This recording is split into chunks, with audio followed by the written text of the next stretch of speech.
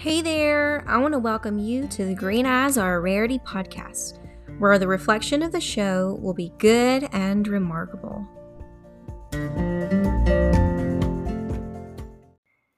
Hey there, guys, and thank you for joining me on another episode of the Green Eyes Are a Rarity podcast.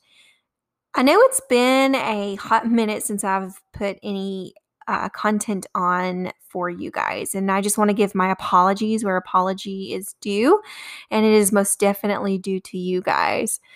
There's been a lot of stuff that I've been doing behind the scenes to get this podcast up and running and going.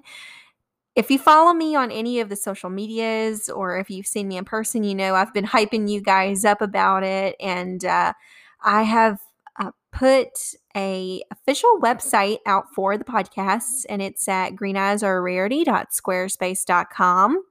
Feel free to check it out and go to the podcast gossip tab that kind of gives a little insight about what's going on with the podcast.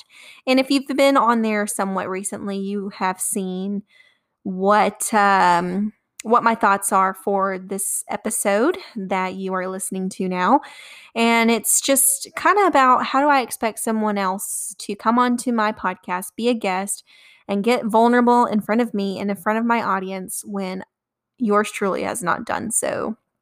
So that's kind of what this episode is going to be about, just giving you a little bit of a heads up. I've also been working on the official Green Eyes Are a Rarity logo. If you followed me on social media, you've seen the picture and the image of that. And I'm so excited about where it's all going. And I just thank you guys so much for all of your great support. I'm trying to decide what is the best way to go about recording this episode. Just because it is such a sensitive topic to me and my family members. And I just want to be as respectful as possible and not hurt anyone. But basically, my sisters, there's me, and then I have two younger sisters. We have a mom who I would consider that is medically schizophrenic, has some serious issues there, and will not seek medical attention.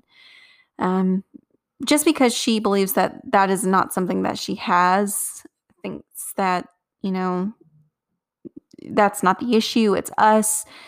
And, it's very hurtful to have a parent like that believes that, you are the issue when deep down they have something that's going on with them, something wrong.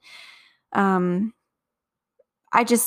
she's just so sick, and I don't really know exactly how to cope with maintaining a relationship that's hurtful. And some of the stuff that she would say to us is very controlling. And, I believe definitely parents have a say-so in what should be going on in their kids' lives for advice or whatever, but it should never be degrading. It should never be degrading to the point where you feel hurt or damaged being around that person and you hate to be around that person. And that is exactly the kind of relationship I feel like that we had with our mom. Is she was very damaging to us and very hurtful to us. And, I'm a believer on how you speak to your children matters, argument or not. I'm not a fan of we were arguing mentality, where the gloves were off mindset. There's just some things, I'm not saying to someone I love, including my children. And that's the mindset that I always had. And I have now more because I was a child of a parent who didn't care what she said to her kids, didn't care what, how we received it or how we felt after something was said to us negatively. And I definitely believe that there is such thing as parenting, as discipline. But when it comes to degrading, like you are worthless, you are crap, you knew better than this, you destroyed me, that is something that I believe is very, very, very destructive on a child's mind. And not just children, any person. If you're in a relationship with someone and they start treating you like that or they say stuff to you like that, I get out of it. just get out of it if you can, because that stuff I do not agree with at all. I'm just not a fan of the quote unquote we were arguing mentality. No. And I feel like we got that quote unquote we were arguing mentality a lot.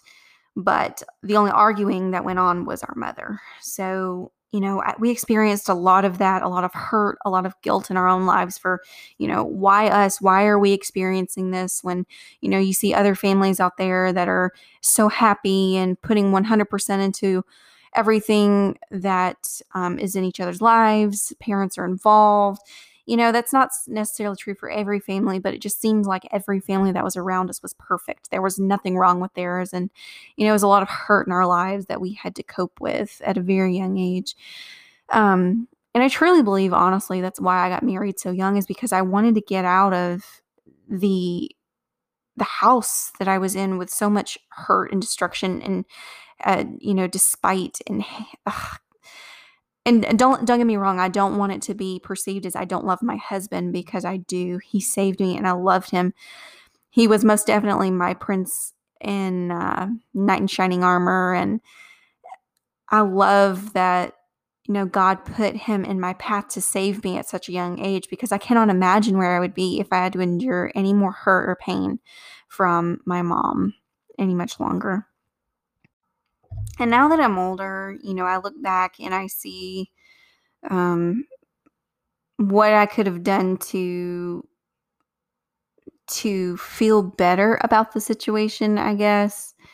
But even in the end, it really is not worth having a relationship with someone who continues to maintain that mindset of being controlling, telling us what to do, threatening us. And it's just something that I just choose to not pertain myself in. And it's better for me and for my family.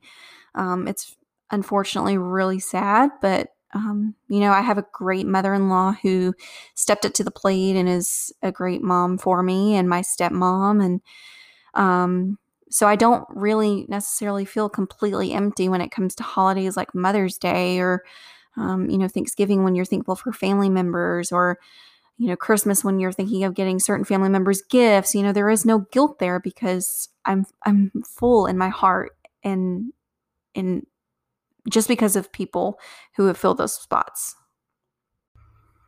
Now, are there times when, you reminisce and you feel that hurt like it's happening presently? Absolutely. Me and my sisters, we often, when we get together, or we'll message back and forth, and, we'll just recall some of the things that we wish we could have done better, or, how it's impacted us, or, sometimes, we'll just be laying in bed and crying about it, just because it's like, it's really pitiful about our situation. And I hate pity. I really do, because pitiful emotions are the most pitiful, because you feel sorry for yourself in the greatest degree. And that's when I feel like people hit the most hardest points of themselves, the most deepest levels of themselves, is when they feel pity for themselves. Because it's a part of an emotion where you feel no hope. Because if you had hope, there would be no pitying. There would be, I don't know, just in a way, just joy, I guess, because you're over it. But when you have pity, you have that emotion of fear still inside of you. And there isn't really a time frame on when that pity or that fear will just disappear. By the grace of God, He will give you hope and endurance through your seasons and help you to heal. But it's not just an overnight process. All of this happened, within the past 10 years. And sometimes it takes 50 years to get over something, or 60 years, or, some people don't get over something just like that. Sometimes it takes quite some time to get over the situation. And sometimes you want to feel like that you're not holding on to this fear any longer, this frustration, this memory. And sometimes you do feel like that your head is up and sometimes you feel like your head is down. It's just a process of healing. And that is most definitely how someone feels whenever they are getting that victory to something. It's just the healing process in itself. So guys, there's my story. There's my challenge walk, and somewhat victory walk in a way, just because I'm living happily. I'm not upset. I'm not living in fear. I'm sometimes I do reminisce and have moments, but once again, that's that healing process. And that healing process takes some time.